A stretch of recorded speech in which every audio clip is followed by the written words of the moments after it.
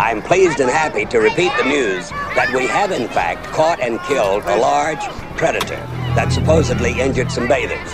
But as you see, it's a beautiful day, the beaches are open, and people are having a wonderful time. Amity, as you know, means friendship.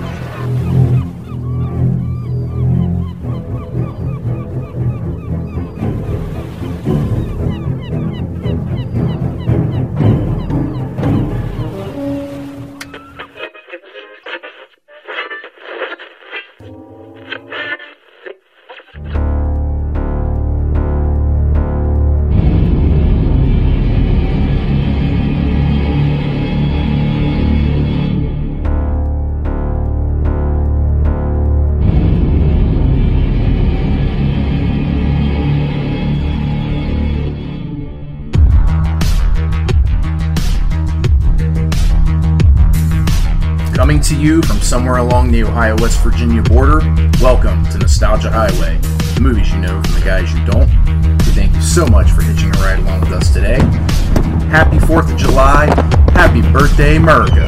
I am your host, the Mayor, Matt Logston, and with me as always are my two esteemed co-hosts. I'm Dave King of the Road. And I am the Lord Ketchum. Tonight we're discussing Jaws from 1975. Dun-dun. Yeah, buddy. Yeah, buddy.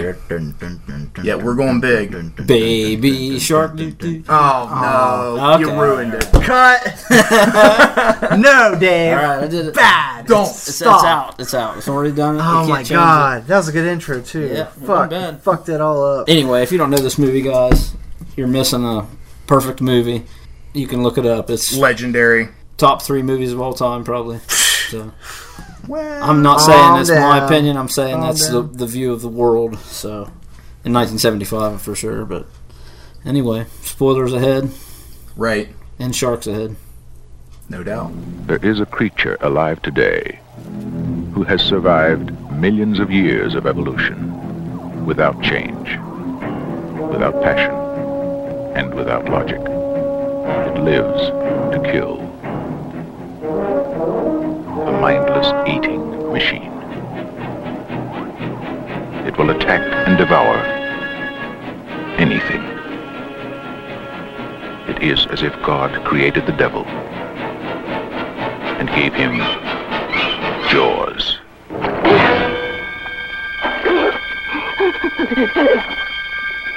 Roy Scheider, Robert Shaw, Richard Dreyfuss. You're going to need a bigger boat. From the best-selling novel, Jaws, rated PG, maybe too intense for younger children. So, first thing I want to start off with, this is our first 70s movie. Is it? It is. Our first 70s movie, 1975. Is there a more iconic theme music in cinema history than this? I mean, I know there's a lot of movies you can make an Star argument Wars. for. Sure. Well, both done by John Williams. You're right. It's just pretty much, yeah, John Williams. Psycho. Yeah. If you, Halloween. yeah. It ranks. It's definitely in the... And if you I'd say Superman. top 20. weren't for aware, sure. Steven Spielberg laughed at it the first time he heard it because Yeah, he he didn't think did. it was right for his movie. He thought he was joking with Yeah. it. John Williams, what are you fucking with me? Or Right, he was like, seriously, like, okay, where is it really? Yeah. This is it. it worked out just fine though. Super effective. So simple, too. It's, I don't know. I don't know if it is the most iconic or not. I don't know. It's a great question. That's a hell of a discussion to get into. And It's I don't one know of the if we have- most well known. I mean, Right, sure. Yeah, it's plugged into a lot of different movies have used it throughout Absolutely. history and everything. Parodied and, Yeah. Airplane. right? Yeah, that was funny. I like that. That's a good one. Yeah, growing up as a kid, anytime there was a Jaws reference in another movie, I was like, aha, I see it, I got it, I knew that. That was before they were called Easter eggs, listeners. Uh-huh. This was actually, the theme music was ranked number 6 all time by the American Film Institute as far as their top 25 of films, top 25 greatest film scores. Do you have the 5 above that? I don't. Oh, well. Listeners, do your own research. I bet you Star Wars is The mayor let you down. As usual. As usual. I'm sure Star Wars Chalk is that above up. it. Yeah, I agree. I think Psycho could be over it. Could be. Probably. I could see where Superman, seriously, like, Yeah. I mean, dun, dun, dun, dun, dun, dun, dun, dun. That's my biggest issue with the new Superman is they refuse to use the John Williams score. I'm like, really? That's why I don't like you. Plus, your Superman's a little, I don't know, too manly. British? I don't know, he's too manly or something. I mean, I want my Superman manly. I was say, I want my He-Man manly. I don't want, not too manly. I don't want him too manly, though, yeah. All right. Kind of mucks it up. Okay. He needs to be a little nerdy. I'm sorry, but Clark Kent's, nerd, and the new one he's not, so. Yeah, Christopher Reeve nailed that part, I thought, the nerdy aspect. Okay, so yeah, I just did some research. Okay. Number 1, Star Wars. Okay. Number 2, Gone with the Wind. Number 3, Lawrence of Arabia. 4 is Psycho. 5 is The Godfather. Ah. And then coming in at 6 is Jaws. Okay. Nice. Yeah. Okay, well, there you go, listeners. We got it in. After we get the intro, the underwater exploration of the space, I guess you could say, where we get the title sequence and everything, we go to the beach party that we have, going on with the bonfire. I'm kind of curious. Do you think Friday the 13th kind of riffed off of this for their open, maybe? Just made it a little more wholesome because it was at a summer camp for kids, I singing could see Kumbaya. that. I mean, I think everything riffed off this movie after it because it was a game changer. Right. I mean, Alfred Hitchcock was kind of pissed from what I read that this kind of knocked Psycho, off Down the pedestal peg, because yeah. it was, it was the passing of the torch. Right. It wasn't ready to pass the torch, but Sure. That makes sense. yeah. That's one thing I think I would have loved to have been at least old enough to where I could have gone to the movie theater to seen this when it came out. When it came out in 1975. Now I did go see it. I took Adrian, my oldest. We went to go see it for the 40th anniversary re-release. And I'll tell you, that was super cool. Totally enjoyed it. It was the second movie that I actually saw in theaters. It was a re-release. The first one was The Exorcist, where you got the director's cut from William Friedkin. And that was an awesome experience, seeing that on the big screen.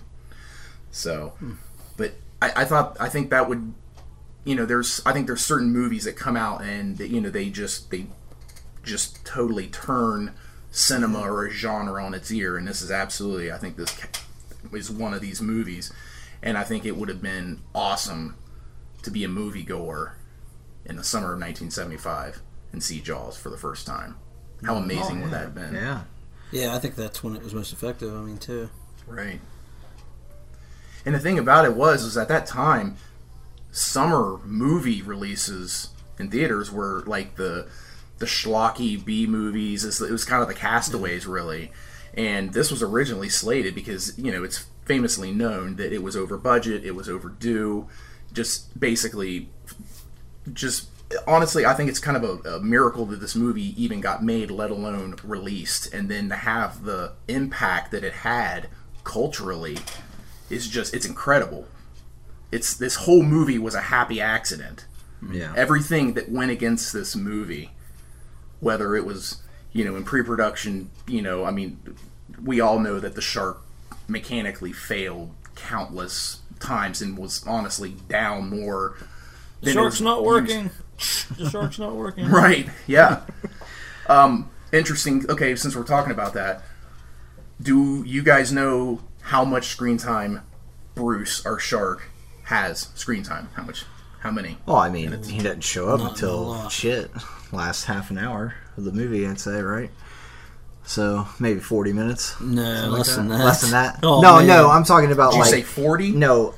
Actual he screen came time. in about Yeah, yeah. with At the 40 40 minutes minute mark. left in the movie. Okay, I got you. He probably only got, I'd say, 3 minutes. What do you say, King? I'm going 2.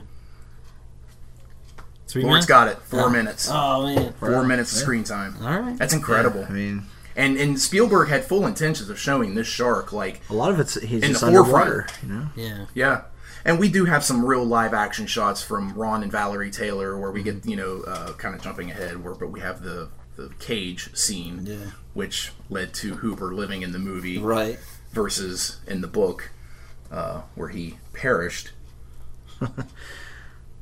Yeah, He did what he could. He did what what I he had understood to. was just too good to not use. Spielberg's like, we have to use this. It was great We're changing footage. the ending because this is such good footage. Yep. But Well, and you don't want 2 of the 3 main characters dying off and shit. Yeah. Finally, He made a good call, I think. yeah. Okay, so while we're talking about, because this is another book adaptation that we're reviewing. I think the first was Pet Sematary. I don't think. Well, and then Christine. Well, and Children of the Corn too. Stephen King month, guys. Right? we Yeah. go, guys. Stephen. It's been a long Go day, back and listeners. But anyways, so this is another one, and I think the typical mindset is whenever we have a book that is written and then there's a movie that is made, that the book is better than the movie. Mm. Are you guys familiar with the book? Have you read the book? It came out no, I've never read it. I mean, it came out a year prior to the release of this movie. I've checked out the Cliff Notes when they ahead of started. this. It was right after it became a bestseller is when they started getting the rights to the movie, and they started to get the wheels turning. Yeah, I have read it. It was a long time ago when I was in my early teens, and there's a good bit of difference from the movie and the book, which is not uncommon. But just to highlight just a couple of the differences, there was obviously you guys know with. The Mayor Vaughn and a lot of the townspeople, they want to keep tourism open because that's the lifeblood of Amity Island. There was some mafia connections with Mayor Vaughn in the book. Oh, well, I could see that. Actually. So we have a subplot there with the mafia.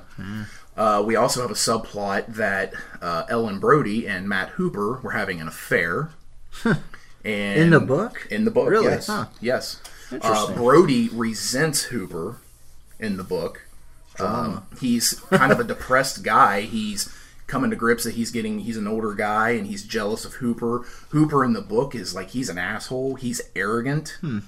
Quint doesn't hardly speak at all in the book. So Robert Shaw made that his own. Right. Trying to think what other significant differences there were. When they go out to go hunt the shark on the orca, in the book, every night they go home. And then they go back out the next day. Oh, really? Yep. Huh. I think, in my personal opinion, the changes that were made for the movie, right. In addition to the shark not working, I think there's just way too many little subplots going on in the book that would, personally, if it was in a movie, it would kind of take me out of it, I think. I think the movie's better than the book in this case. Oh, good call. I think you could make an argument for that. Okay.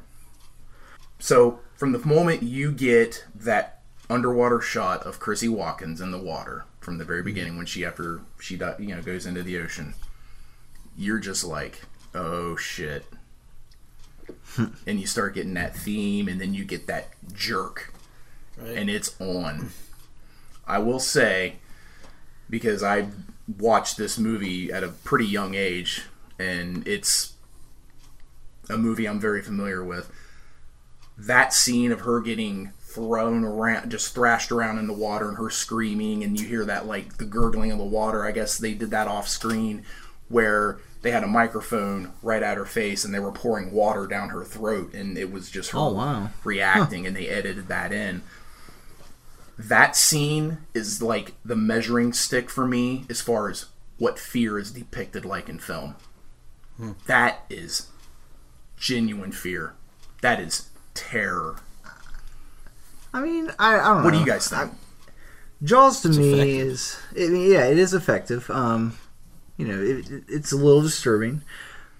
I'm not really afraid of water or anything like that. So I mean, it's just, it's really cool. It is creepy. I like the effect right at the end, right when she gets taken down. She's in mid scream. God, help me. It's just in the middle of a breath and stuff and everything. It's jarring. It's that was really cool and everything. Right. Yeah. But I mean, I don't know. This movie doesn't give me the scare factor like that terror that you're talking about. Okay. I think I don't know. I think it's fair to say it's a fear of water thing, though.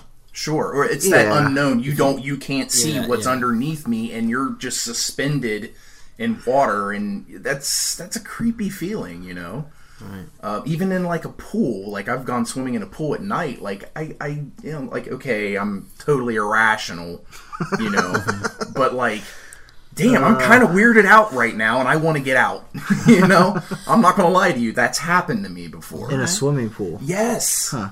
I don't know. Maybe if I lived closer to the ocean, I would think differently.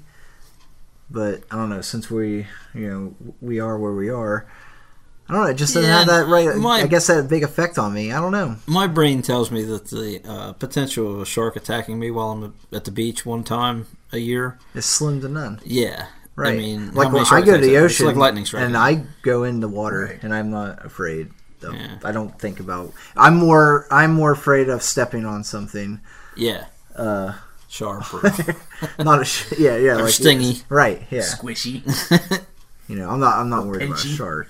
I don't know. But yeah, I'll tell you. But there's some sweet scenes in this movie. That. Right. I'm like, oh my god, yes, perfect. Yeah. When the boy gets his leg chopped off, chomped off and everything. That was fantastic. The water coming up and it's all red and everything, it's just thrashing. It's great. It's great. How many people do you think that this movie caused a phobia of like the water? Or Tons swimming? Of people. Yeah. Millions. People are susceptible. I mean, this is a widely known movie that's been seen I don't know. by everyone. Oh, millions for sure. Okay. I mean, because I'll tell you. How many times have you gone into a swimming pool and played Jaws? Pretty much, right. Or just went underwater and grabbed your friend's leg or something. Yeah. I think that's like the dad go-to move. Yeah. Whenever you take your kids swimming right now. Did kids do that in the 50s and 60s? And stuff. I'm sure. Did they play Shark Attack and stuff in the swimming pools and maybe everything not? like that? We don't know. I don't know. I don't know. That's interesting. I don't know.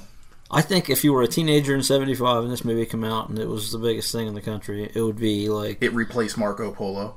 Yeah, it would be a holy shit moment that changes America. Right. Well, I mean, and it did. It really did. In numerous ways.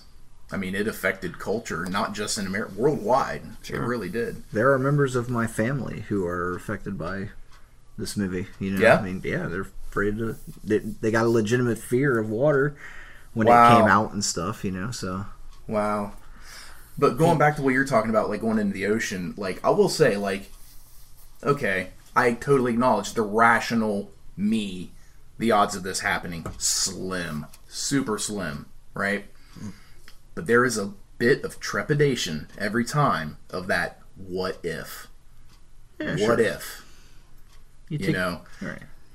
I don't know. So I don't have a fear of water because I do go swimming. I do go to the ocean. I go swimming in the pool, But I do always, there's that trepidation of just like that little uneasy, feeling. Now, if a shark was, if I was at the beach and a shark was right there, I seen fin and everything, yeah, I'd panic. I would panic. I'm getting the hell out of the water. Yeah, I'm not. I wouldn't go knowingly swimming in a pool of shark and infested waters, people, right? Like people do. That's crazy. Yeah. Do you reckon the people of the Sentinel Island below India are aware of this movie? The untouched tribe or whatever that killed somebody last year. I mean, they're on an island. I don't know. Untouched by me. I'm not super familiar with it. I vaguely remember something about that, but I would dare to say no. Yeah, well, maybe that's why they haven't escaped that island. They're scared to death of the Jaws. That's the only movie they ever seen. I mean, that's how famous this movie is all I'm saying. That's the only Those people may have seen it. That's a good point. Oh, man. Somebody may have dropped off a vintage TV VCR combo with Jaws. Oh, man. They're like, here's your first print of MCA Rainbow Jaws. Here you go. I'd love to have You're that welcome. Anyone, if you know where one can be found, yes, let this guy know. I am looking for a Jaws MCA Rainbow VHS with matching tape and slip. So, everybody's got one out there. Preferably near mint condition, but we'll take it. I'll take whatever. Sloppy second. As long as it plays. So this was the first time that Martha's Vineyard, where Jaws was filmed, was ever used for a feature film location. And I, again, like we talked about in the vacation episode, we talked about family vacations, and I know I talked about ours coming up in this fall, and we're going to go to Martha's Vineyard, and I am super stoked and excited Heck yeah. to go visit some Jaws locations, and so is Adrian. So this is pretty cool. Tell Meryl Streep I said hi. Right? If it hadn't been for this movie, I would have thought Martha's Vineyard was strictly like a wine. A winery? A winery, yeah, where the whole Right. land was used to grow grapes and make wine because it's a vineyard. You know, Right. And it's Martha's. Well, and it's kind of like where I was born. I was born in Washington Courthouse, Ohio. Yes, that is a city, the whole thing, Washington Courthouse. No, I was not born in a courthouse. And it wasn't in Washington. So, but yeah, that's interesting. And also, to add on to that, my grandma's name was Martha. So that was always something I thought was cool, too. So it just added to, like, this connection to this movie when I, as a kid. So Sheriff Brody's truck, it's a convertible pickup. It's awesome. Yeah. And it's like really cool. Was that a thing back in the mid 70s? Yeah. Because I don't really recall that. Yeah, my dad had a '78 Bronco. The back top came off of it and everything. Okay. I remember cruising the North Bend and everything when I was a kid. Top down and everything on a Bronco. Nice. It's badass, Okay. A lot of fun. Okay, because I always was like, man, that's a super cool vehicle, and I knew as a kid, like, I always wanted like a Hot Wheel of that, Yeah. and I always thought it was a really cool looking truck, and I still like that body style to this day. It's a classic look for me, super nostalgic. But no, okay, so all right, so it was a thing. We get pretty quickly that Martin Brody, played by Roy Scheider, is, no pun intended, a fish out of water. Coming from New York City to Amity Island. And I think he plays that very well in this movie. And I will go ahead and say, for all three of our main actors, Richard Dreyfuss, Robert Shaw, and Roy Scheider, this is the first movie I was ever introduced to with these actors. So forever and always, these three guys are always going to be Hooper, Shaw, or Hooper, Quint, and Brody. I think the first time I watched a movie with, I have to agree with you with Roy Scheider and Robert Shaw, but I think the first time I saw Richard Dreyfuss in a movie was American Graffiti. Oh, that's a good one. Yeah, you get a That's young. the very first one. Yeah, that's cool. because he was always he's trying to get in contact with like Wolfman Jack or something like that. In that movie, I can't remember. Yeah, but yeah, Wasn't he like Ron Howard's buddy? Yeah. In the movie. Okay. Yeah. Right. one of them. That's yeah, cool. they're all buddies. I think in that movie. I don't know. I can't. It's been a while since I've seen that movie. But yeah, that's the first time I've ever seen him. Okay. We have the Chrissy Watkins aftermath.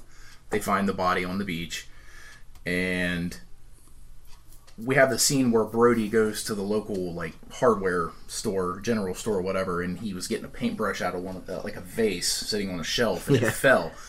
I've always wondered, and I didn't find anything on this.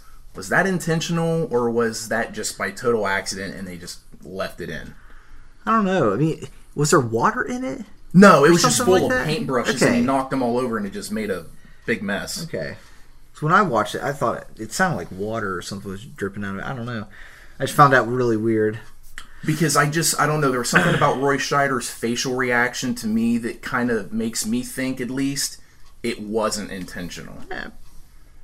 What do you think, Could be. King? Could be. Yeah. I mean, Or have you not analyzed that scene as much as I have? we would have to find the script. I'm sure it's online. Sure. And see if it's in the script. I don't know. Okay. It's a good. It's fair enough to. Nah, I'd wonder say, about that. you know, I think it's fair to wonder. it was a goof and it was a good ad. You know, Spielberg because, just you know, left it in. he's Gives in it a rush. authenticity. He's in a Yeah, rush. he is. and Well, I everything, think you it know. also adds to that, Trying again, to that close down fish the out of beach. water. Yeah. You know? Yeah. I think it adds to that, so. Because as soon as, you know, he leaves there, you know, in come the political guys and Right. telling him, hey, man, We get the... we're staying open. You get the coroner and Mayor Vaughn in his anchor-decorated suit jacket. I mean, this guy's a sleazeball. Yeah. Super-duper sleazeball. You know, and like I've already talked about in the book, he has mafia ties. I think they could have alluded to that in the movie, just subtly, and it would have been Right. just fine. See, I like that they just left it as this is a tourist community that strives on those tourism And if it numbers, doesn't happen, and if it doesn't happen, like Quint says in the scene, like get on welfare. yeah, ante up or be on welfare for the rest of winter. That's a fair enough excuse for him to be that way. I mean, Right. I like that. I like it the more simple, less complex explanation. more believable. Yeah, Sure. okay. Right. I want to jump to the Alex Kittner scene. I think this scene is the base of my childhood fears of water and swimming. I mean, it did. It traumatized me. It did. It messed with me. I didn't even want to get one of those, like, raft floaty things. Seriously. I'm not lying to you guys. Like, this is no bullshit. Like, as a kid, this movie terrified me, but it fascinated me, and I loved it. And I was so drawn in with the characters, you know? But it did. Like, this movie messed with me a lot. It really did. It's crazy. It really did. well, that's what makes us horror fans. I mean, Right. This was probably things this that- was probably my first horror movie. okay. To be totally honest with you. I think that's what makes it effective too. Like Is in it a- '75, if you saw it chronologically, before Halloween's and Friday the 13th and all the campy '80s slashers and stuff, Right. if you saw it before that and never had seen those, I think you would have a different outlook on it. I think Right. that's maybe where that's more effective. Right. It was Because I did only see thing this like it at before the time. Halloween, yeah. you know, and a lot of the other horror movies that I think I've that seen makes a since. different perspective to you. Sure. Oh, absolutely. I guarantee it does. Is it horror? This is an interesting topic. I don't something I think it wanted to is. bring up, and I'm glad you did, Lord. What genre is this? It's terror. I mean, it's Terror? suspense. That's Suspense. thriller? Suspense. Suspense? Suspense. Sorry. Okay. Suspense is what I would call it. Just straight up, it's a suspense thriller type Yeah. movie. I don't Yeah. think you can deny it of horror elements. I mean, it certainly Yeah, I is a mean- horror based, theme. The horror of being in the water and attacked and being killed by something that you have no control or Right. ability Yeah. to- Just stay out the water, though. You know what I'm saying? But Sure. That's the easiest way. but But I can Because- definitely see it being a multiple genre movie. It really is. I feel you get hints of horror through the first part of the movie up until the point where we get on the orca. But I feel it's more of I agree with you, it's a suspense thriller, kind of a drama in a way. But once we get on the orca, I feel it goes horror. It goes straight up I hear horror. you. And that's the thing, I mean, I guess I'm a person who, just don't mess with nature. So, if something's out there, just don't bother it. You know what I'm saying? Like, just don't be out in the water. I guess I know this town thrives on that stuff, and they Right. have to do it and everything, Right. which sucks for them, Right. Now they got a 25-footer that they got to deal with. But, I mean, I say just don't mess with nature and let it be, Don't start no shit. Right, There won't be no shit. Right. You're in his water. If we weren't in there messing around in the water, Exactly. It's like people going to Camp Crystal Lake after the legend of Jason Voorhees, Exactly. and they're telling the story around a campfire. Some shit's going to go bad. You're asking Right. for it. Yeah. Just don't go. Stay out of that realm. Just the Alex Kittner scene is just it is terrifying stuff, and you get that amazing vertigo scene of Brody, and you see the boy, and you hear the gargling and the thrashing and the blood spewing It is up and awesome. everything. I'm curious, did you guys know that this scene was actually intended to be way more graphic? Like you actually would see the shark Been sweet. grabbing him. There's actually some behind the scenes photos of where you see what I believe to be a dummy Alex Kittner on a In raft. the body, Yeah. or Just okay. on the raft, and and Bruce is there. Like it's a really offsetting. It's a creepy picture. Like whenever we release this, I'll make sure I'll put this on the Facebook page for those of you that haven't seen it, because it is kind of an uncommon picture. Okay. But I've seen it quite a few times, and every time I see it, I just it's just, I don't know, it's off-putting. That's cool. And it's in black and white too. So Yeah, that scene is really cool and effective. and it's brutal. Yeah. It is brutal as is, and you don't see the shark. Yep. Which adds to the suspense of it all. Absolutely. You really just don't know what you're dealing with at that point. Yep. It's that less is more, and Yeah. letting the imagination Yep. tell the story, and Usually the imagination will take you down a darker road than what any director or, screenwriter can put out there for Unfortunately, they don't make movies like that anymore, Right. Which kind of sucks, but... You can kind of tell this movie had a bit of a classic, more of an old school approach to filming versus how we have movies today. Yeah. And I don't know, I kind of appreciate that. Yeah. I like that. And obviously, since everything is practical, that adds to it. Adds to the element. You mean Bruce wasn't CGI? No. Nobody. No. He was real. They released a photo to Time magazine of the wrong side of him, I guess. It really pissed Steven Spielberg off. Oh, yeah, the because it skeletal. ruins the effects of it. Yeah. Yeah, exactly. That's why Killed the less is magic. more. Yeah. But did you know, several decades after the release of Jaws, Lee Fierro, who was Mrs. Kittner, she walked into a seafood restaurant, and I don't know where this was, but she noticed that the menu had an Alex Kittner sandwich. And she commented that she played, the mother in the movie Jaws, however many years that was previous. And I guess the owner ran out, to see this woman. Turns out the owner of this restaurant is Jeffrey Voorhees, who played Alex Kittner. Oh, wow. Nice. How crazy is that? Like, wow. And it was the first time they'd seen each other for years, and I guess it was a pretty cool reunion there. Yeah. But get a free sandwich. Yeah, exactly. Eat me, Mom. Which I think every kid probably said to their parent at some point, Unreal. So I want to talk about we get to the town meeting that they, put together, and everybody's in there and trying to figure out what we're going to do about this this predator we have. And we're introduced to the iconic mutton chops of Sam Quint. Screeching them fingernails down that chalkboard, boy. I'm going to tell you, what an intro. He was letting them know. He did. He said, you're going to learn today. You're going to learn today. And that is where we get the epic, the head, the tail, the whole damn thing. He's not one to fuck with, is basically this Pretty speech. much. You can tell, he is no nonsense. Right. He's like, I don't want no mates. I'm going by myself. This whole island's full of captains. He's just, this is how it is. And he says, ante up or be on welfare for the rest of winter. Yeah. There it is, boys. Yeah. We're going fishing. You're this going is to a give me man's 10 man. grand instead of 3. Right. Yeah. And he's chomping on that cracker and everything. Yeah, dude. Robert Shaw was just amazing in this. Nailed it. Amazing in this. I'm curious, between the three, between Hooper, Quint, and Brody, who did you like the most? Who did you identify with the most? Or did you? Oh, I like Quint the Yeah, most. Quint's going to be number one for me. Really? I think Hooper's second because he's just fun. I agree. I am down with that's my lineup as well.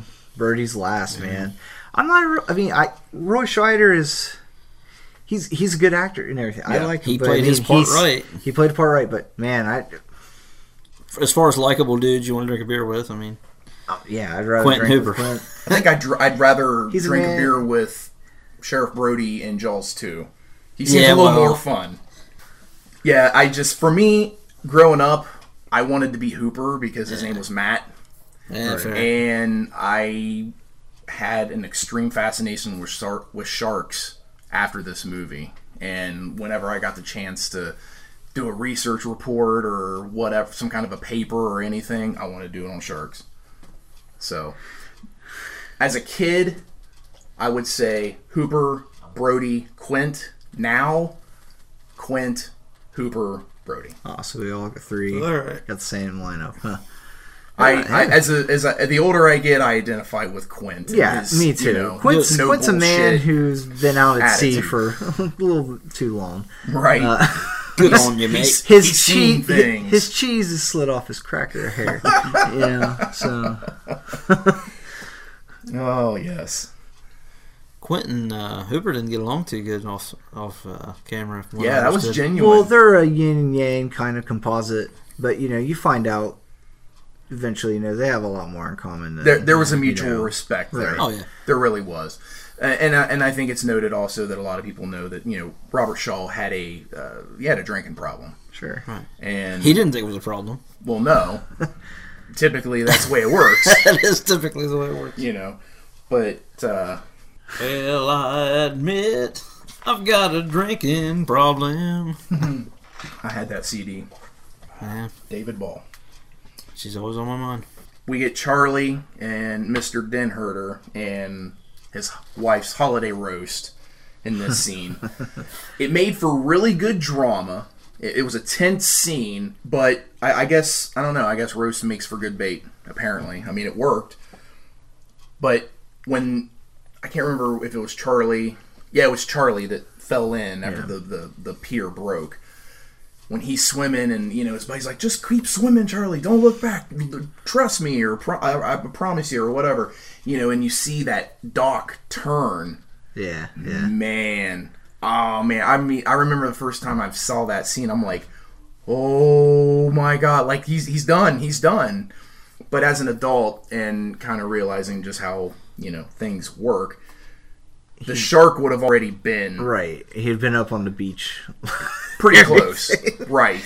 He's behind it, He's right. pushing it and stuff. Well, I guess, he could have been pushing it. He was pushing. It's the only feasible way. Okay. What was he doing, Dragging it? He couldn't have been dragging it. He could have, if he just still had a hold of the roast and the chain didn't break. Yeah, I think he circled back around and started pushing it. Okay. Unreal. I mean, But all I'm did. saying is it made for a very good, tense scene. Yeah. Where I feel like very cleverly they intertwine humor in that. And it didn't ruin it. No. I thought it was a really good scene. But yeah, as far as the way there's some logistics problem with that. Logistic problems? Logistics problem. I'm having some logistics problems right now. It's Been a long day. But Speaking of long day, it is the eve of the release of this movie when we're recording this. Oh, it is, yes. Yeah, Okay. July 20th, That's right. 1975.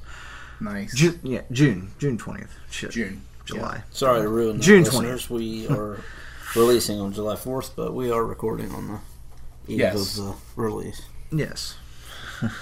Spoiler alert. Spoiler alert. There you go. Yeah, but like we kind of talked about with, the characters and everything. As a kid, and he was kind of treated like he was a nerd, and he was to an extent. I really liked Hooper. I thought Richard Dreyfuss played him extremely well.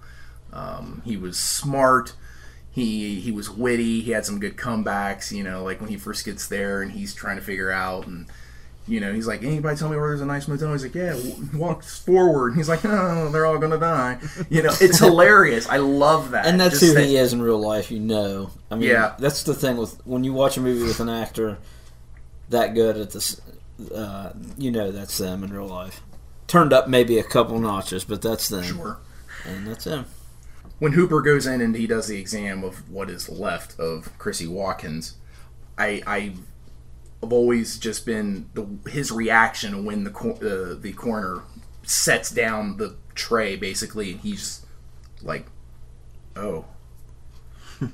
Like, I love that reaction. But it's a really good scene. You get a good, monologue from Richard Dreyfuss when he's doing his examination. But there's a weird edit where he starts to pick up her arm, and then he just says, and this is what happens. And then it just goes right into something else. It's really weird. It's something that they had to edit out for the for rating systems and everything, for the rating. They made them cut something. That happens more than we realize. Yeah. Okay, I hear you on that. Then why have any audio there? Just show the arm, and it's just him, like, in shock of, like, oh my gosh, like, this is horrible. Oh my gosh. I don't know. It was a weird edit. He did well on the scene, though. Yes. You can tell he's very upset. He's pissed off. Yeah, he knows his stuff. He really does.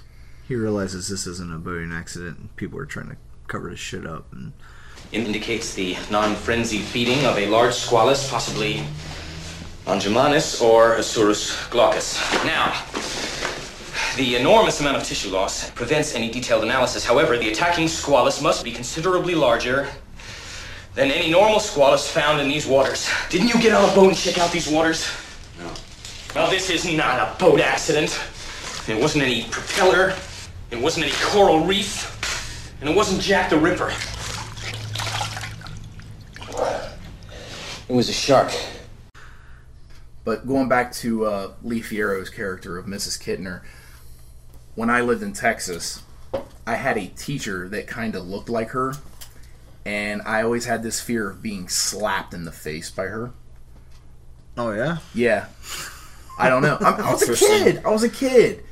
You know, when we find out in that scene where, Mrs. Kittner slaps Sheriff Brody, that was a numerous take. I can't remember the exact amount of times they did that, but it was, I guess, side of his face was pretty tender when it was all said and done. But yeah, as a kid, I had this like, oh, I don't want to get slapped by her, you know. If I was the slapper and not the slappy, I don't know. I think I'd have a good day that day. Great stress reliever. Exactly.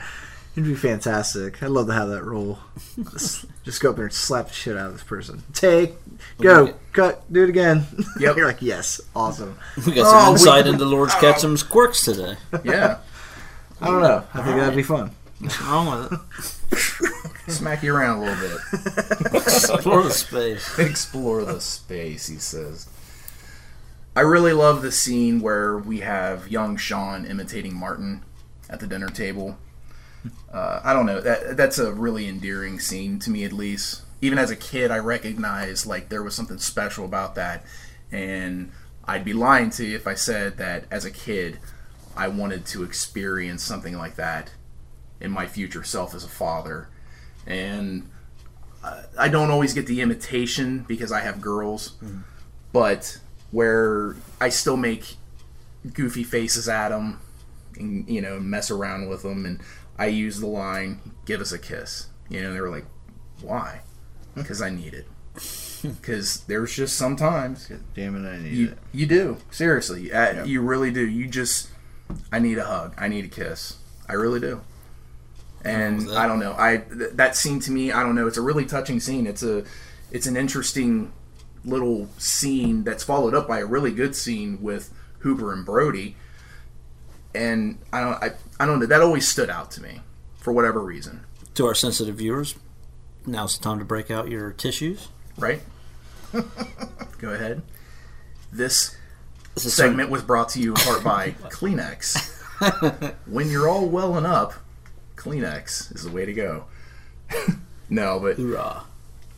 But no, I really like that scene, and we followed up with the examination of we're going to do a half-ass autopsy on the fish, and pour some milk out of it. Yeah, that was just like, I don't know, that was so like, oh, what is that? You know, why didn't Hooper change his clothes? Are we talking about the fish that they hung up to? Yes, the tiger shark, the one they got from Sarasota, Florida. Yeah, that was actually really stinking up the dock. Yeah, I don't know if you guys could tell, but I could tell that was a Sarasota, Florida tiger shark and not, an Amity. Martha's Vineyard shark. Yeah. I could tell. Yeah, I could tell at 5 years old. He was a touristy shark. Yeah. That didn't work for me. They just wanted an answer. That's all they were looking for. Just enough. Yeah. Just enough. Something to go on. I was immediately, before I seen behind the scenes of this movie or anything, I'll bet you some good old boys from Sarasota, Florida caught that shark, and they had it probably driven clear to Martha's Vineyard to film that, because no way any airline was going to take that shark on their plane to fly from Sarasota. That's odd cargo. Yeah, I thought this all out before, and then I seen the behind the scenes, and I was like, I was dead right about that. That's why you're the king. Yeah, that's what they said. They don't vote me in. I make myself. I just say, I am the king. This is the way it is. Yeah. Get in or get out. You know? No. But yeah, I really like that Brody. You could tell like he did a little bit of homework on with sharks. When Hooper came over, and I don't know. I was kind of impressed by that, and then that's something I always admired about Sheriff Brody was, if it's something he's not familiar with, you could tell like he's gonna do some research, and I kind of I can relate to that, especially here with the podcast. Yes. Maybe too much at sometimes, but He did his homework. right. But yeah, Robert Duvall actually had a little hand in this movie, and I guess Spielberg revealed in a biography that Robert Duvall encouraged him to make this movie. And Does Robert Duvall have little hands? have what? Little hands. You said he had a little hand in this movie. Oh, tiny hands. Weird. No, he had a part in this getting this movie made, I guess you could say. Now I understand. And then Spielberg in turn offered him the role of Brody, but he turned him down because he thought it would make him too famous. Okay. But Duvall actually wanted to play Quint, but Spielberg told him, he's like, you're not old enough. Yeah. But Not as rugged either. Oh man, Duvall as Quint. That would have been pretty good too. what about Old Duvall as Quint? Yes. Sure. Young Duvall as Quint? No. Okay, what about young Duvall as Brody? Fair. Yeah, all right. I think I could do work. that. I I think can that see would both work. of them. Actually, could I do can see that. both of them. So, since we're on this topic, I want to talk about some other actors that were considered for the roles of Quint and Brody and Hooper. Lee Marvin was Spielberg's first choice, and I totally see what he was going for Marvin, because yeah. he's got that rugged, kind of that old man in the sea look anyways. Yeah. Totally see that, but he turned him down. Sterling Hayden was also considered. Marlon Brando, wasn't he? For something? I think that was... I don't know. I feel like that one might have been a little long bit of a shot? stretch. Okay. Maybe on like a wish list, I guess. All right, yeah. But Oliver Reed, Robert Mitchum turned him down. Charlton Heston was considered for the role of Chief Brody, but he didn't get it. Gene Hackman was also, which For I Brody? thought, Ooh, yeah, that I would have thought- been good. Yeah, that one I could- fascinates All me. right. I could have. That one really thought was interesting. For the role of Hooper, Jeff Bridges, Timothy Bottoms, John Voight, Jan Michael Vincent. Kevin Kline was actually offered the role, and he said that he actually knew somebody that was an oceanographer, and Spielberg, I guess, supposedly told him, he's like, well, I don't want someone that knows somebody that's an oceanographer. I want somebody that's an oceanographer. We got it right with Richard Dreyfuss. I have to agree. Yeah, I could see Jeff Bridges doing it though. I could see Kevin Kline doing it. Jeff Bridges and King Kong, that was a good movie. That's right around the same time. Yeah, it was late as this, 70s. So Yeah. I could see him portraying Hooper pretty well. And apparently Dustin Hoffman was offered a role, not specifically who, but it's assumed that it was for Hooper. Thought that was kind of interesting too. But yeah, there's a lot of big name, and not necessarily at the time, Right. but would be big time actors that were considered for these roles. So, and I guess Charlton Heston was like pissed. He didn't get it, Doesn't and get turned down I for a guess while. he wrote a nasty letter to Steven Spielberg about it, or something. I can't remember exactly what it was, but he made it known that he was not pleased about this, and that he would not ever accept a role from a Spielberg movie. Got heat. Yeah, all right. Yeah, To each his own, I guess. Big loss. Right. yeah, but I will say, I mean, it's hard to go against Scheider, Shaw, and Dreyfuss. I mean, it really is. Just knowing what we get. I think Shaw and Dreyfuss especially, but I could see Scheider getting. I could put people in his place and think maybe they could have done better with them. But I agree with you. Not the It other pains two. me to say that, but I agree with you because I could see Robert Duvall doing that. Yeah. Oh yeah. Gene Hackman doing Gene it Hackman, intrigues number one. the hell out of me on that. Yeah. But I agree with you on that. I'm on board with that. Bruce, the shark, who was actually named after Spielberg's lawyer. And I couldn't see anybody else doing that role better.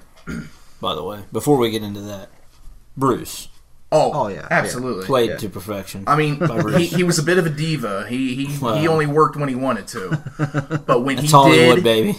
but when he did, man, he was on. He was on. All How three, he all didn't 3 get- minutes of him. 4. Oh, okay.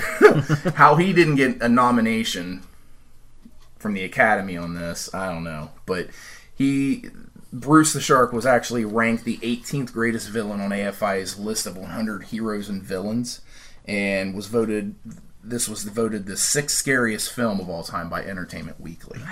Ahead of what? I don't know. I'm sorry, I couldn't help sixth. but ask. Yeah, they're 6th scariest of all time. I mean, what are we reviewing? Are we reviewing, like, 1 through 5 and not Jaws, or what? I'm just asking for some facts here. You intrigued me by pointing that out, so I'm like, what's ahead of it then? Do I need what to... possible villains could be better than this? You know? Darth Vader? Yeah. Easily number one. Absolutely. I mean, yeah. Van Damme and No Retreat, No Surrender? Huh? Maybe. Do you even know what I'm talking Maybe about? 7. Okay. Maybe just a notch under. Okay. But, no, I thought that was pretty interesting that basically an inanimate object was, Sure. That's pretty cool. recognized. Yeah. It's pretty interesting. But, Yeah, the footage that they used of the shark when the shark was on film was excellent. It worked. It played out really well. Well, and the thing was, at that time, I'm sure there wasn't a lot of familiarity with, we didn't have Shark Week back in 75, where we're able to see, live, not live, but, actual underwater footage of great white sharks and other sharks and what their mannerisms, how they move and everything. Yeah. Obviously, now looking at it, 40 plus years later, yeah, you could tell, like... I think it still holds up, though. No, man. it does. I mean, It does, but you could definitely tell, like, yeah, they Hollywooded it just a little bit. I think my first impression on the shark being fake was from Back to the Future 2, when the holographic shark comes out at I love Marty that. McFly, the Jaws 19. Jaws 15 Yes, or some it shit. still Is it looks like fake. Yeah, he's like, still looks fake, and I was like, what? Is there a fan theory that the shark looks fake in Jaws?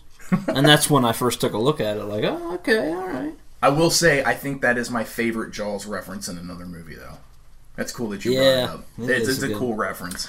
Mine is from Clerks. What did they do in Clerks? When Randall is he's going, "Da-da, salsa shark. We're gonna need a bigger boat." Okay. That's fun. Good one. He's like, "Salsa shark, our shark," and he throws it and shit. And he's pissed off at Dante. Anyway, we're getting past it. But yeah, No, Clerks. that's all right. That's mine. Cool. That's a good one. Nice. But we already kind of talked about the tension, real tension between Richard Dreyfuss and Robert Shaw. But their on-screen chemistry is amazing. I mean, you see why it's authentic. You think it is authentic because it pretty much was. Mm-hmm. And I've always been drawn into that aspect of the movie because I love this whole movie, but from the point we get on the Orca, that is the meat and potatoes of this for me. Mm-hmm. That is the main course. That's no when it gets pun intended. interesting. I don't know, actually pun intended. But yeah, we already talked about a little bit the Ben Gardner boat scene with Brody and Hooper. That scene was probably the scene that affected me the most as a kid.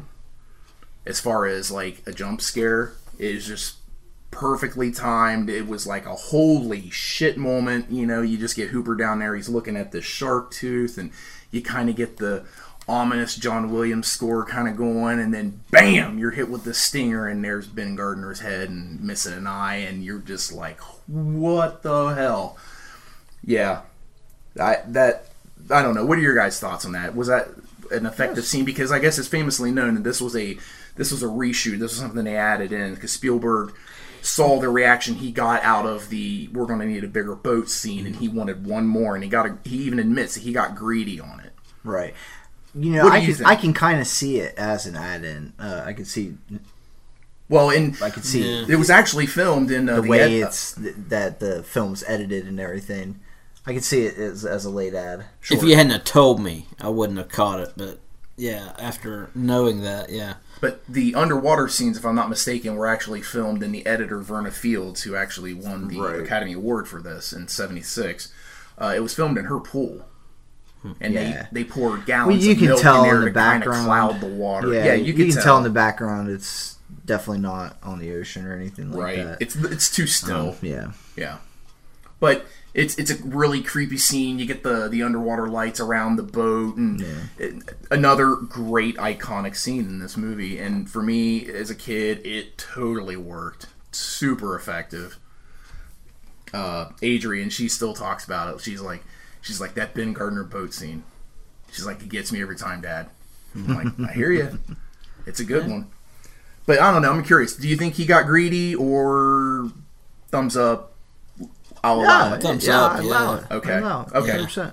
Okay. Because I'm on that same line of thought too. So, the Killer Shark arcade game that we get, the close up there right before we're at the beach. I love to play that game. Yeah, exactly. That's exactly. I wanted to play that. Play that game. Now looking at it, like, man, I bet you this was a shitter of a game, but I absolutely wanted to play that game, and I never seen it anywhere. I've never. I don't know. Did you ever come across it? I know that they've arcade made days? video games specifically for movies, Sure. so that could be what we're dealing with here. But that would be a really cool game. And Back to the Future 2 shows the Nintendo video game of Jaws Right. in the 80s. Right. Nostalgia. What's behind it? Jaws 2 VHS tape, man. Nice, the king coming in. Come on, man. Nice, I Back to love the it. Future is my glove. Awesome, I love it. We also get Peter Benchley, who is the author of the novel Jaws, is the news reporter in a cameo. Everybody sure does change their minds real quick about getting in the water, because, like, nobody is getting in the water. Everybody's just on the sand, you know. But after Mayor Vaughn goes to his buddy and basically tells him to, hey, get in, and him and his wife, they take their grandkids, and I don't know, that's a really unnerving scene. That he actually told did that. him to piss off, man. Fuck off, dude. Yeah. There's no way. No doubt, absolutely. Especially with your family. I mean, Exactly. I'm not bringing those kids in the water. Are you kidding me? And he grabs them like Mind you. his wife and him are just dreading this approach to the water and Oh, everything. you can tell they're the kids are all scared as hell. interlocked hands and everything. They're all it's ridiculous. Right. You get one of the many shots that Steven Spielberg took where you're right at the water level, and that was something he did intentional, which was part because the shark didn't work a lot of the time, but he wanted the viewers to feel like they were treading water. That's super effective, and it really works. Really works. I think you got to see the budding genius of Steven Spielberg in this movie. Yeah. You know. Without a doubt. But, I mean, and it's... Here we go. We're legally obligated to say this. This movie does have its flaws, and it's not perfect. No, Absolutely. it is. What are you talking about? But this movie is legendary, okay? And, It's not even my favorite movie, but I can say it's not far from a perfect movie. I hear you. It's just maybe not my perfect movie, but in my mind, I get it. It's near a perfect movie. Right. As you Okay. can get. So, Especially for 75. I mean, shit. oh, yeah, you didn't see anything like this until this. That's where I think it wins. Is just the fact that It was when the it first. released, it was, one of the best things going Yeah. in cinema. Period. Right. And we don't appreciate that because we weren't there when it happened. Right, and it's one of those things from what you gather, you couldn't get away from it. Yeah. It even had a re-release in '79. It was maybe the Blair Witch of their time. That's a fair compare, dude. Are you serious? Yeah. You couldn't get away from that movie in '99, Yeah. 2000. You really couldn't. It was the thing. Jaws is bigger than Blair Witch. Yeah, agree. absolutely. I agree. agree. But I think that's the closest thing we have to compare it to, Exactly. right? That's what I that's think what I'm I thinking. agree with you, King. I absolutely agree with you on that. That's a good point. But going back to the at the water level shots where you kind of you see the people up above the water, you hear the kids playing and laughing, carrying on, and that you kind of get submerged underwater and it gets muffled, and then you're back out again, and they get muffled again. Yeah. That is, I'm telling you, that is an effective thing, because if you've ever gone puts swimming, you in it. Puts yeah, you in the absolutely. Because like if you've ever been swimming, and I think most everybody has, you experience that. Yeah. And again, that's one of those things that you're able to easily identify with and relate with that I think added to my my phobia as a Not child. in a pool, but I mean, in the in open the pool for ocean. me. Yes, all right. Even in a pool. All right. What With- were you, 7? Yeah, I was. Okay. He's colorblind. He's still scared. Right. Well, Don't you know? Especially at night I in guess- the swimming pool. gray and blue do mix pretty well if you're colorblind, and that's what we're looking at here. But we get the greatest prank ever with a cardboard fin, which if it was cardboard, I think it would have been all waterlogged and mushy unless they coated it with wax. They I filmed guess, it maybe. quick. Well, there you go. They had Clark Griswold's laxative on it. Oh, jeez. Not laxative. What is it? Lacquer? Slacker. Yeah, that's it. Oh my god. Oh, But when everybody's panicking, we get a close-up of a man right there at the water, and every time that's John Ritter. He looks just like John Ritter. Do you guys know what I'm talking about? No. Like, we see the fin come, and we get a close-up of a woman's face, and she's like, oh my god, and then it goes to a guy's face. Oh yeah, and he turns around and yes. I don't know. Goes to John Ritter. I don't Well, know. to me, it looks like it's John. It always reminded me of John Ritter. Three's Company John Ritter? Or Yes. Problem yeah, Child it'd John have Ritter? to. Yeah, Okay. because he had like kind of like shaggy-ish hair. Yeah. No, I don't see that. Okay. But that's you. That's you, Mayor. It is me. Okay. We'll allow it. But in that scene, man, people are assholes, man. I mean, we get a guy that just straight up knocks a kid off a raft and takes it. Well, and We got old that people adds to getting the fear trampled. factor. You know, Absolutely. I mean, but I'm it's just- I don't know. I guess I just have a little more hope for humanity than that, I guess. That, like, I think we would have tried to be a little more civilized in a, You'd be in a surprised. panic. Well, probably not. But I guess that's just the hopeful thinking, I guess, on my part. But yeah, that's something. That was another scene that was, man. This is how we are. Like, who's the real, who's the real bad guy here? I guess in a way. I don't know. Bruce. Well, Yeah, well- yeah. But He's definitely the bad guy. Intentionally, yeah. Yes. But we get our first look of Bruce legitimately when he is attacking the man who is credited as the estuary victim who is trying to help the boys in the boat. That is some chilling stuff, and we get which still to this day I think it holds up. I know it's fake as hell, but we get the leg Yes. floating to the bottom and then hitting the floor, and you see it like, oh man, great scene. Heck yeah. And you see the shark come up on him when he's trying to, climb up onto the underside of the boat. Man, that is nightmare fuel, man. Nightmare fuel. But I really thought Brody held his shit together pretty well talking to Mayor Vaughn at the hospital when he's basically saying, like, hey, you're going to sign this contract to get Quint to go hunt this shark. I don't know, because I really feel like if I was Brody, I think Mayor Vaughn would have been a patient there pretty quick, and I would have been out of a job. Because you tried telling him, but he didn't want to listen. Yeah. And I don't know. I have a lot of respect for Martin Brody. He is a stoic man. He is a man of virtue. He has his beliefs.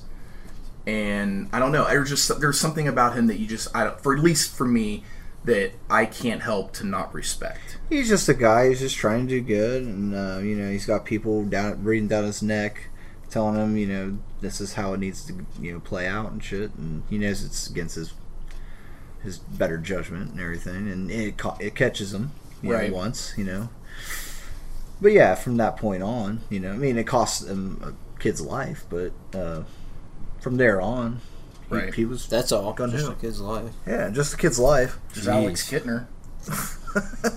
When Brody and Hooper go to Quint's headquarters, I guess you could say, I always found his request of apricot brandy humorous to me. When we get because he's making his own kind of hooch, we gather, and it's pretty potent from what you gather from Oh, sure. from Brody, and he even tells Hooper, like, don't drink that. But we get here's the swimming with bow-legged women. Quint is so charismatic in this movie, and he commands presence when he is on screen. And that's just a taste of things to come, because you're not even to the greatest. What I feel, in my personal opinion, is the greatest monologue in cinematic history with the USS Indianapolis speech. Yeah. For me, at least. But he just has, like, when he's talking about Hooper and all of his, like, equipment, he goes like, "What are you, some kind of half-ass astronaut?" And just, he's so, I don't know, he's so over the top, but his rantings and his singing, I enjoyed it. Old school. Oh yeah, salty dog, man. Yeah. He is absolutely old school, but he sells it as an old sea dog. I mean, he really does. Yeah. He really does. Well, it's because he lived it. But movies that finish up with a singular location where our main characters are isolated or they're kind of trapped, I gravitate towards movies like that, and this movie is no different. And that's a theme in movies that I have found that I really go for, is that theme of isolation. It works for me. Yeah. Where you're just cut off and you have something you've got to deal with. There's no way around it. You have to do this, and there's no turning back. Right. And I think that's one thing that Spielberg got right from the book, where in the book every night they went back home, whereas they stayed out. I feel like that raised the stakes, that upped the ante, It made it more intense. But the boat that they go out on is called the Orca. Originally, it was called the Warlock. But the Orca is the actual natural enemy of great whites. Mm-hmm. So I thought that was kind of interesting, because, it's basically the Orca versus Bruce. Quentin hates sharks. Yes, he does. We find out does he ever hate sharks? Yes, he does. 4 years later, consequently, a movie was made called Orca that possibly, in some viewers' minds, might have outdone it rivals the Jaws. Yeah, I think so. Wow, I think that's very fair, and I think you'll find plenty of people that have seen that movie that agree. Okay, well, chime in, listeners. Tell us what you think. Are you familiar with the movie Orca? Have you seen it, and where does it rank against Jaws? If you haven't seen it and you like Jaws, I strongly recommend watching it. I absolutely agree with you on that. It is a fun movie. It has a really cool open, and Richard Harris, who plays our main character, who is kind of like our Quint / Captain Ahab, really good character. Really good character. Yep, I agree with you. I recommend that movie as well. But the scene where Quint is trying to reel in what he believes to be the shark is another great scene of terror and tension. Mm-hmm. I'm curious to hear what you guys have to say about it. Do you think Quint really had the shark, or do you think Hooper was right and it was like a marlin, stingray, or some kind of game fish? What do you think, Lord? I think he had it right. I think he had the shark. Yeah. Okay. Yeah. Yeah. What do you think? Same. Shark? Yeah. I do too. As a kid, I believed Hooper. I hear you, yeah. But, yeah, I think Quint had him. As smart as Hooper is, and important as he is to the story and what he adds to it, this is one of those times where I feel like Quint was right. I have to ask you guys, is "You're Gonna Need a Bigger Boat" the greatest ad-lib line ever? Because it was. That was Roy Scheider all on his own. That wasn't scripted. What do you think on that, King? It worked. Is it the best? It was effective. I mean, it was effective. I don't know. You could go for days with what was the best line in a movie. Okay. Ad-libbed. Ad-libbed. I mean, yeah, it's up there. Yeah. Great. I mean, it's great. It's iconically comedic. Top 10 line of all time on a movie. Sure. I could say I think it's 5. I think it's in the top 5. Okay, a line that came from this that I wasn't aware of. I don't know how I missed this, but it's Some Bad Hat Harry. Oh, that's Some Bad Hat Harry. That's Some Bad Hat Harry. Right. Yeah. That's what's his name? It's his production company. Yeah, I watched House for years, and it ends every episode with that little cartoon guy on the beach. That's some bad that, Harry. And I had no idea it was from this movie until rewatch. Yep. Yeah, that scene is very intense. Not that it's a greatest line in movie history. It's just that Right. it caught me off guard. Yep. Felt it was worth mentioning. Absolutely. But But you be shitting your drawers if you're just feeding the chum, and all of a sudden you see a just giant mammoth of a great white. I love how you worded that, because I had on here in my notes, the first time you ever saw this, how close did you come to shitting your pants? Oh yeah, One of the first jump scares. Whoa. Well, before Ben Gardner's boat, but yes. Yeah. It's the first realization of how truly big their foe is, you know? Sure. It's like the Mammoth. great reveal. Yeah. Yeah. I agree with you. For me, the Ben Gardner scene is the scary Right scary on. scene. For me, Yeah. this was like the, oh, wow, yes, we get the shark. There he is. You know, like, I'm excited. Business is picking up. Yes. Yes. And that got me chomping at the bit. But the scene where we only see, like, when we're kind of scurrying around on the Orca, and we only see feet shimmying along the side of the boat, and we get, like, one of the feet kind of slip off. Yeah. That's Martin's shoe. That does that. I don't know what it is about that scene, but, like, I'm like, whoa. Like, I kind of tense up, like, dude, like, what are you doing, man? Like, why are you not, like, a little more careful right now? Do you not know what's out there? I don't know. That's a so subtle thing that, like, I don't know, but it was that's another really effective scene for me that impacted me.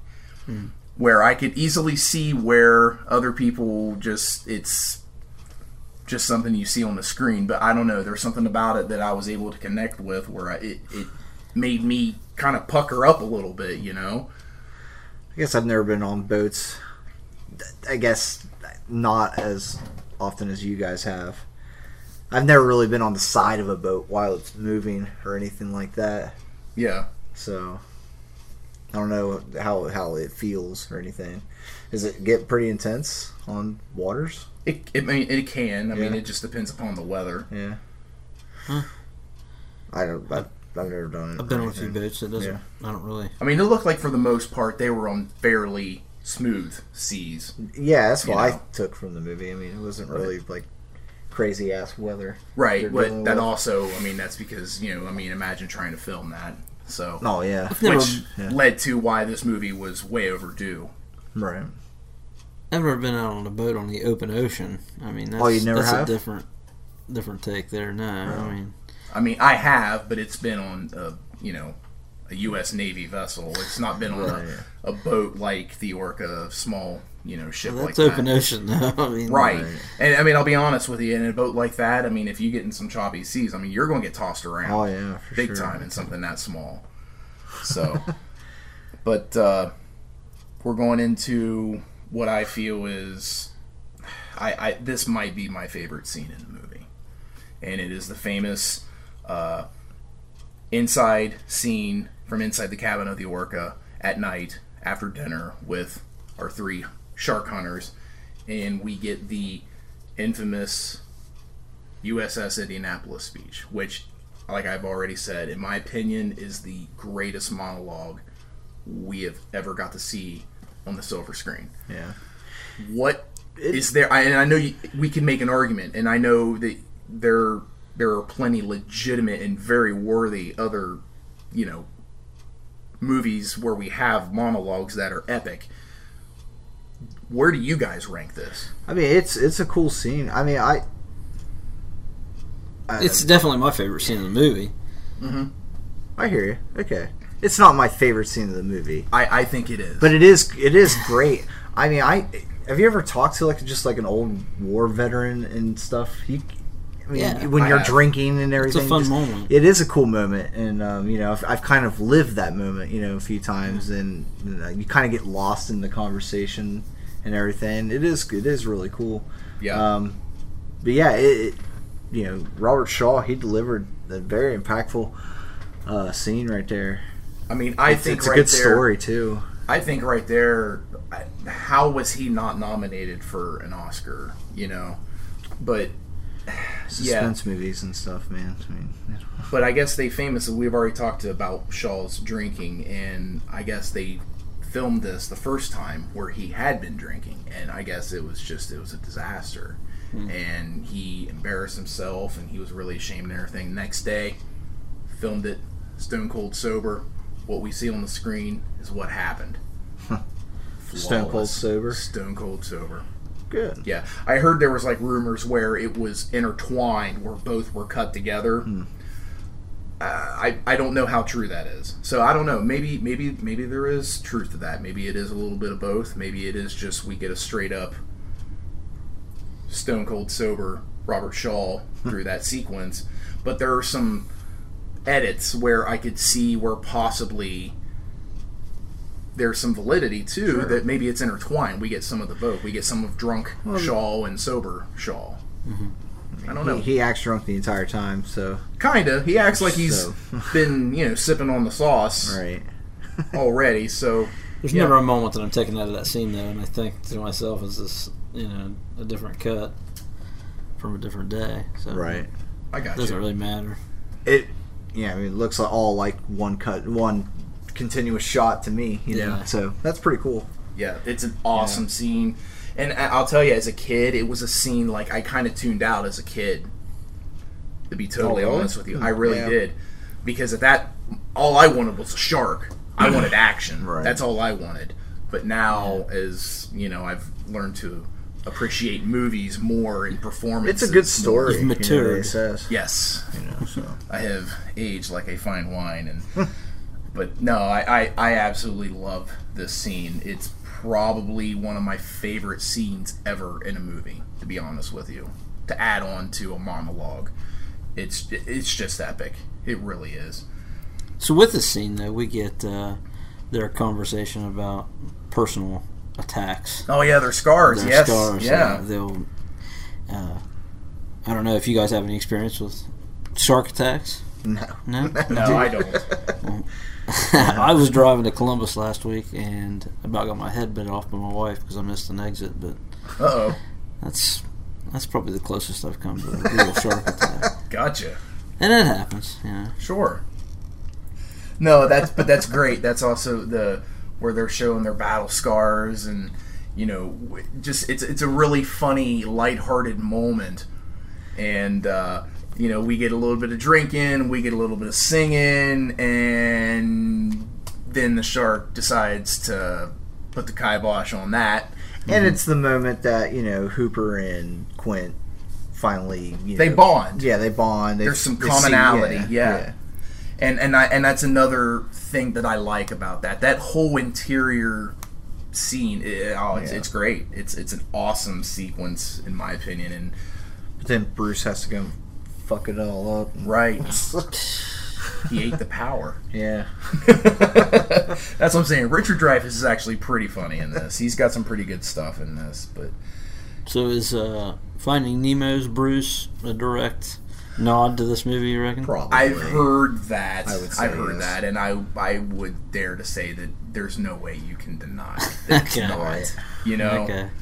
But and the interesting thing also going about this the speech about the USS Indianapolis, the only reason why this happened was because the damn shark wasn't working. That's what I'm talking about. This whole movie, everything about it was a happy accident. Yeah, I think that's fair to say. And it's an ability to adapt and overcome obstacles throughout the process of production. And it basically gave Steven Spielberg carte like you do whatever the hell you want, and he pretty much has. Yeah. I think if we'd had more screen time with Bruce, it would have exposed him more. And we would have had a lesser movie in the end. I mean, I think I agree. Spielberg did a good job of filling that gap. I agree. Like I said, you see the budding genius with Spielberg. It's a making chicken salad out of chicken shit situation. Absolutely it is. Absolutely it is. And he made some damn good chicken salad, I won't tell you. But so okay, we figure out that Quint hates sharks, okay? Yeah. But I mean, all of a sudden, he just goes all like Captain Ahab, right? I mean, he beats the hell out of the radio. Hey, And man. Like I said, why is that? because he's been out at the fucking sea for too long. That have you ever been out there too long, man? That Yeah, I heat have. just beats down on you. And Yeah, you get all so little, you're just you get a saying little crazy. he just got ate up? He went He's always Popeye. been a little crazy, you know. He went Okay. Popeye. I really do. If I don't like it stands and I can't stands no more. You know? That was awful. Anyways, okay, well, what do you think, King? I mean, like, why do you think he went basically just apeshit? What He do you was faced with this incredible danger. I mean, why wouldn't Every he? man It's has not a even- stressing point, you know. And he wanted to prove himself, and you know, he's up against a wall. We're gonna. I think you're onto something because me personally, I think he knew he wasn't going to win. Yeah, that's I against the wall as you can get. Right? No, that's what I'm saying. I So why wouldn't you let the Coast Guard come in then? You know, if you weren't going to win, you know. I think it's because he couldn't beat it by himself. He didn't want anybody else to have like a chance at it or something like that. so it was greed. Kind of, because I mean, he gets that throughout the whole movie. You know, I mean, he's like, I alone, you know, I'm going to go out there and kill the shark. But why do and I feel everything like like it's that. not really about the money for him? It's though. not. It's Yeah, a it's about his personal ego. vendetta. Right. Okay. That's why His he ego's on the doesn't line. want like somebody else coming in to save the day. You know, he wants to be. he the wants alpha. to be the one Okay. to take it out and shit. you know? Absolutely. Okay. I don't know. I think that's an interesting thing. That's what 'cause, I like, took I think, I mean, because you bring up, I think we all bring up some pretty good points. But I always just kind of took it away like he just knew he couldn't win. Right. And it was kind of like, well, if I'm going down, you guys are going with me, you know. And that's kind of a shitty attitude, and kind of like, I don't know, it makes me view Quinn a little bit differently. But yeah, okay, all right. I was just kind of curious. I wonder what you guys had to say about that. But we get this amazing showing of strength from the shark whenever they get the barrels on him and they tie him to the stern cleats, and he's pulling this ship. And I guess Mythbusters has done like basically just Jaws episode where they debunked a lot of things, and there's no way this could happen. Not to the force Right. of where the waves are crashing up over the stern of the ship and everything like that, That's cool. but it's a great visual. It works, you know. I mean, Right. it's just like, wow, these guys are they're not ready, you know. But the Three barrels, man. not with 3 barrels, but you just got towed by it. Yeah.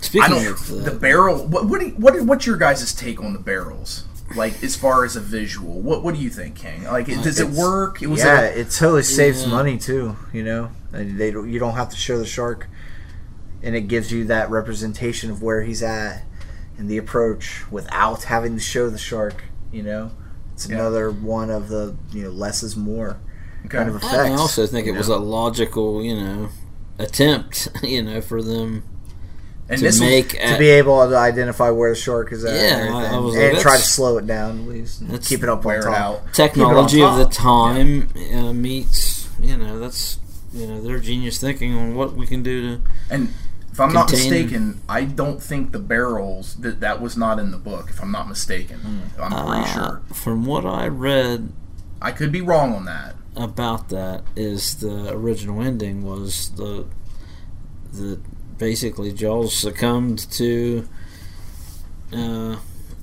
being Hooper's- exhausted from that whole the way that played out, And and Cooper's drugs. that's how that was the ending. Yeah, in the it was book. very anticlimactic. Yeah, it Where really in the is. movie they blow him the fuck up. But, Right, and Peter Benchley, I guess he was like super against the ending, and he had to be escorted off set. Oh man, that's my favorite part of the movie. It's awesome. That's a great part. Yeah. It is. I would have escorted him off the set too if he came Now, in there I acting mean, like the that. shot is questionable. It's like, Peter, I'm gonna tell you, you don't know it yet, and nobody else does too. But this Spielberg cat, he knows what he's doing. You know. Yeah, he proved himself. Yeah, I'm telling you. But the shark cage scene where we know, like, where he's like, well, you got any better suggestions? Man, that's gotta have some balls. Yeah, boy. I don't know if I could, especially with a rogue like that going on. You know, I don't know if I could do that, man. And the thing is, like, you see him being such, like, depicted as, like, this nerdy, just, like, he's not manly, but then, like, he does, like, the manliest thing in this movie. Yeah.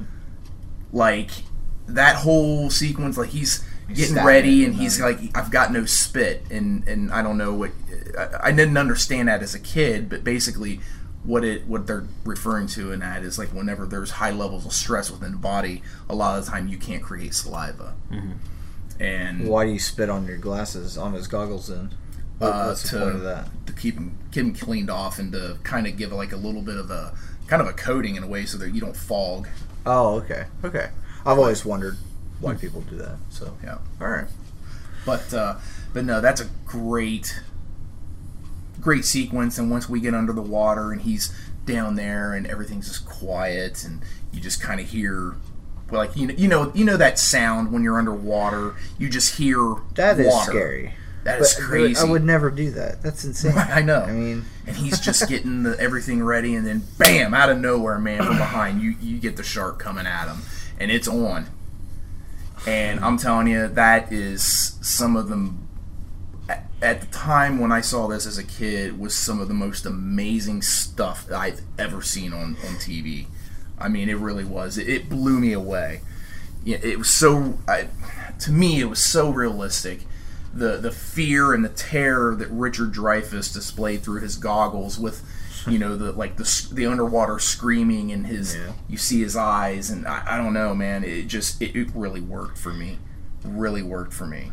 And he did what he had to do, and he just hit out. I was wondering if he's just going to run out of air. I mean, right. The entire time.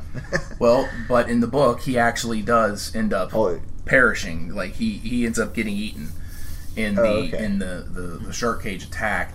But Ron and Valerie Taylor, they got such incredible footage of this great white getting tangled up in the rope and everything with this shark cage. Miniature shark cage, by the way. Right.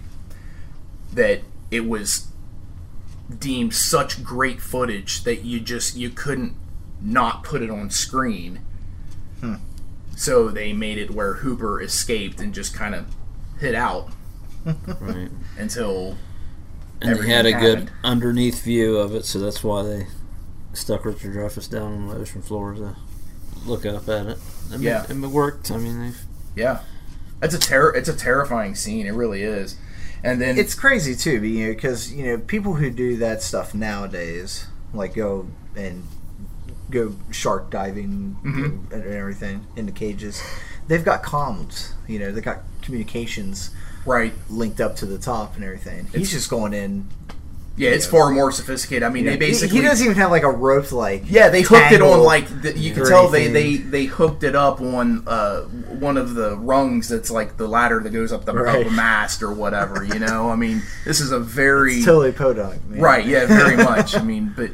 No, I will say that I have been intrigued by doing shark diving, despite what happens to Hooper in that scene and seeing 47 meters down. It's something that has intrigued me, because it is, like you were talking about it, and now it's way more sophisticated of a situation, and I think I would feel a little more comfortable doing it, and I think it would be amazing. It'd be mind-blowing, to be honest with you. Yeah. Would you ever do it, King? Would you ever go shark diving in a cage like that? With modern technology as opposed to Stone Age technology, maybe. Yeah, but after watching 47 meters down, that would make me even skeptical, because that was very effective with modern technology. So. Yeah. No, I took Adrian to go see that, and it was a good popcorn movie. It was entertaining. Yeah. I guess there's a lot of unrealistic things if you're familiar with diving and things like that, but I'm not. But from what I get from a cinematic aspect, it's an entertaining movie. You get more of a sharks that work. And CGI, of course, but sharks that work effectively in a movie, if you're looking for that. Yeah. Did you see The Shallows? Yes. What'd you think of that? It ranks below 47 meters down to me, but because it's just one person and there's not a whole lot of... I mean, there's no dialogue really after you get to that point where we're in danger, right? Which is 90% of the movie. Yeah, I agree with you. I think it's under 47 meters down for me. But it plays on that fear. I mean, sure. Those three are the three shark movies that I consider. What about the Meg? Did you guys see that? I have not. See, I don't consider that one of the three shark movies that I consider. So. Okay. That's another for me. That's a popcorn movie. Just take it for what it's worth and just enjoy the ride. Just be entertained. Don't try to look into it too much. It's pretty. It's a pretty movie. Yeah, but it is. It's visually fantastic. The story is not effective to me at all. I hear you. I don't buy it. I don't. That's fair. I got you. I mean, immediately my concern was, we're having Jason Statham fight the biggest shark ever in a movie, and that doesn't work for me as a premise. So therefore, it wasn't something that I took seriously and couldn't compare to these. What about Sharknado? Oh, those are fun. Those are way more fun than Meg to me. Really? Ooh, okay. Oh yeah, Sharknadoes are fun. Oh man, see, I saw the first one and I was like, that's it. I'm Well, you've missed something then, because they got those movies actually kind of got better as they went, but they are cheesy and it's meant to be satire.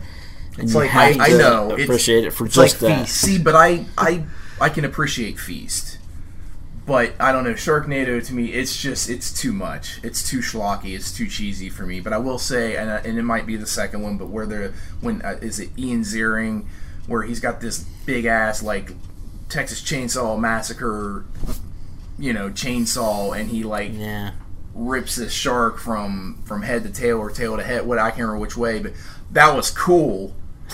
But it's just like, I don't know, it doesn't work for me, and I've never seen any of the sequels. It's just for fun. I mean, I understand that, but I don't. For me, it's so far fetched and out there where it's just like, I don't know. It's just not even entertaining. It's one of those movies when it came out, I didn't take it serious and didn't even give it a chance. And then I think after they'd done 3 of them, I was like, all right, let's try. 5. Yeah, right. I've seen them all now, because I mean, I actually did after waiting to get on board.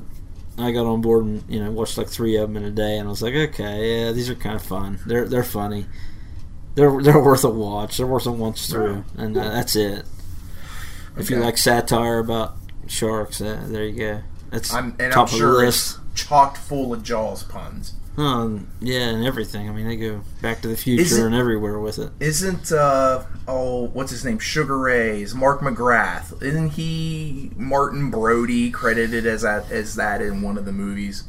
Gosh, you got me there. I don't know the facts on it, but it wouldn't surprise me. To me, that's just like, that's too much. That's not a wink and a nod. That's like shoving you down the stairs. This is too much. Well, Sharknadoes are shoving you down the stairs. We are now connected to Jaws from the beginning to the end of the series.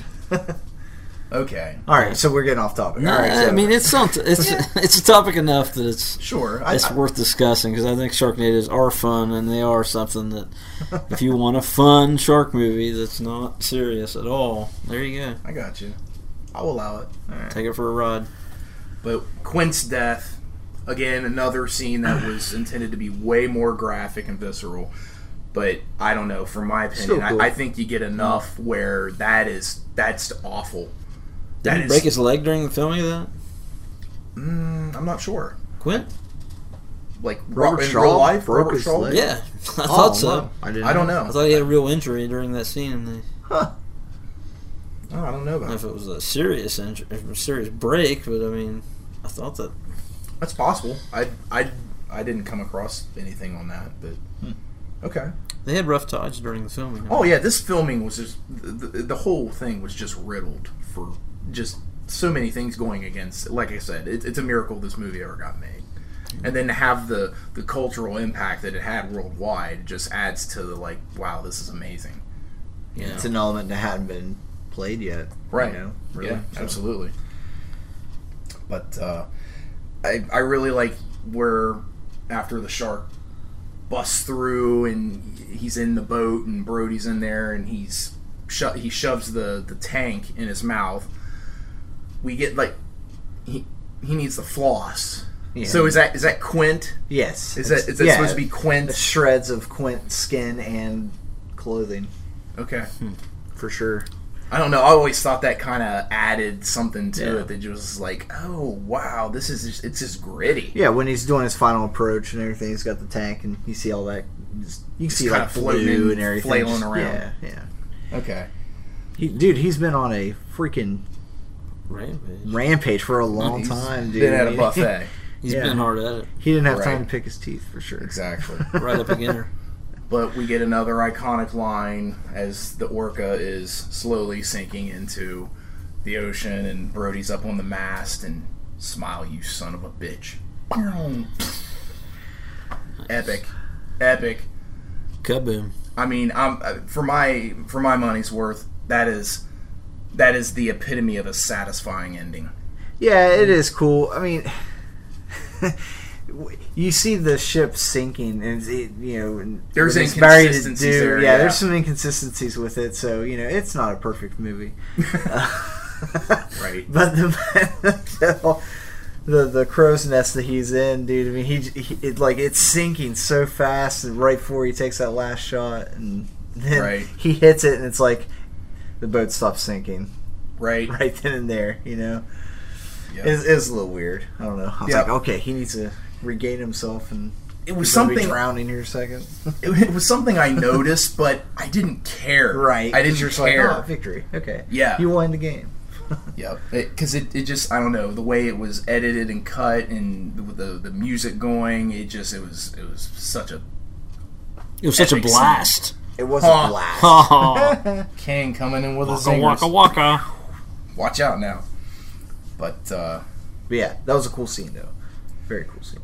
well, guys, does anybody That else was have any? Jaws. That was Jaws. Yeah. So I think we're ready for wrap ups and ratings. Absolutely. All right. Who wants to I'll start. take the head on this? Yeah, I mean, Jaws is not Take the my tail. favorite movie of all time or anything. I do enjoy it. I always have. But like I said, the fear factor that people usually get from it, I do not have. It is just a fun movie for me to watch. I like some the kill scenes. Quint's lines are fantastic. I'm not a big fan of Roy Scheider, though, to be honest. He is replaceable. That's a tough Richard truth Dreyfuss for me. is, I love that role. It's a good role. Yeah. I'd have to give it an 8 out of 10. Okay. 8 out of 10 for me. Okay. All right. So an 8 out of 10 for Jaws from the Lord. All right. What saith the king? I'm maybe ahead of that by a little bit due to the fact that I appreciate it Right. for what other people appreciate it for. Okay. So it's really, I would say, a 9 All right. even. 9. Okay. Okay. Just it's not something that is one of my absolute favorites, but I respect what it did, Okay. So and I give it a little more credit for that. it's one of those movies. It's like if it's on TV, you'll watch. If there's nothing else Yeah, on, yeah. you'll absolutely watch this. Even if there is something else on, it's Well, for me, yeah, sure. I mean, it's that kind of movie. Real quick before I go into my ratings and review, we're in the day and age of like there's remakes all the time. As a kid, I always wanted a remake of this because there is a significant drop off from Jaws to Jaws 2, although I still find Jaws 2 highly entertaining. And then there's a dramatic drop off from Jaws 2 to Jaws 3 and on to Jaws the Revenge. But as a kid, I wanted a remake. As an adult, I'm like, don't you dare touch this movie. You just leave it alone. What do you guys say about it? Like, is it something I you totally would want? don't want to see this remade. Okay. Even with my disagreements of casting, it's still a formidable movie, man. It's awesome. It's Jaws, for Christ's sakes. Okay. I mean, in a way, leave it alone. every underwater monster attack movie since Jaws is a Jaws remake. Your Right. Orca, the killer whale that we're talking about in '79. Piranha. Here's the Piranha. thing: if they remade it, it wouldn't be practical effects. which I destroys it. I would like to hope there would be a combination of the two because, I mean, let's not deny it. There would absolutely be CGI. Yeah. Oh, absolutely, dude. Because it worked, because you got it in 47 meters down, and I will say, it's pretty decent. Yeah, I bought into it on that. The Shallow's a little less, but still, not bad. Yeah, and I'm usually a let's go with practical effects guy. Yeah, absolutely. I think we all are. I mean, on a shark movie, nah, we got that. I appreciate the fact that this only has a little, less is more here. I really do. No, it absolutely. It's that one of those many happy accidents that works, and it elevated this movie to the legendary status that it is. But okay, so Jaws is rated PG, has a runtime of 2 hours and 4 minutes. It was released June 20th, 1975. On an estimated $8 million budget, it made over $7 million its opening weekend and grossed over $470.6 million worldwide, and literally rang the dinner bell for the summer blockbuster movie. It was nominated for 4 Academy Awards. It won 3. It won for Best Editing, Best Score, and Best Sound. It didn't win Best Picture. It lost out to The One Who Flew Over the Cuckoo's Nest. IMDb has this as an 8 out of 10, and their 238th best ranked movie of all time. Has a Metascore of 87, Rotten Tomatoes score of 97%, and an audience score of 90%. It is not currently streaming anywhere, but you can rent it on Amazon Prime for $3.99. If you don't own it, what's wrong with you? Right. But I'm going to ring that bell, guys. This is a perfect 10 out of 10 for me. Oh, my God. Nice. And One Flew Over the Cuckoo's Nest. I appreciate it. Oh, it is. Not it's for debatable. Me, That's but debatable. One Flew Over. It's one of my. It's up there. I see why it would beat out in Best Picture for sure. No, I understand it I can too. Appreciate that, but no, I get it. Yeah, that's something I realized that no, this actually is not just my childhood favorite movie. This is my favorite movie of all time. good deal. So I thought that was kind of interesting. Well, this concludes our review of Jaws from 1975. We hope you all enjoyed listening as much as we did talking about it. You can find us on Facebook at Nostalgia Highway Podcast and be on the lookout for new announcements and drawings. We'd like to hear from you on any ideas for future episodes or input on older episodes or any questions you may have. You can also find us on the Facebook page and email the show at nostalgiahighwaypodcast@gmail.com. We also want to give a huge shout out to Cody Jones and Sean Jackson for our theme music. On behalf of Lord Ketchum and Dave King of the Road, I am the Mayor Matt Logson. Want to thank you all for hitching a ride along with us today, and have a safe and happy 4th of July, and we'll catch you out next time on the highway.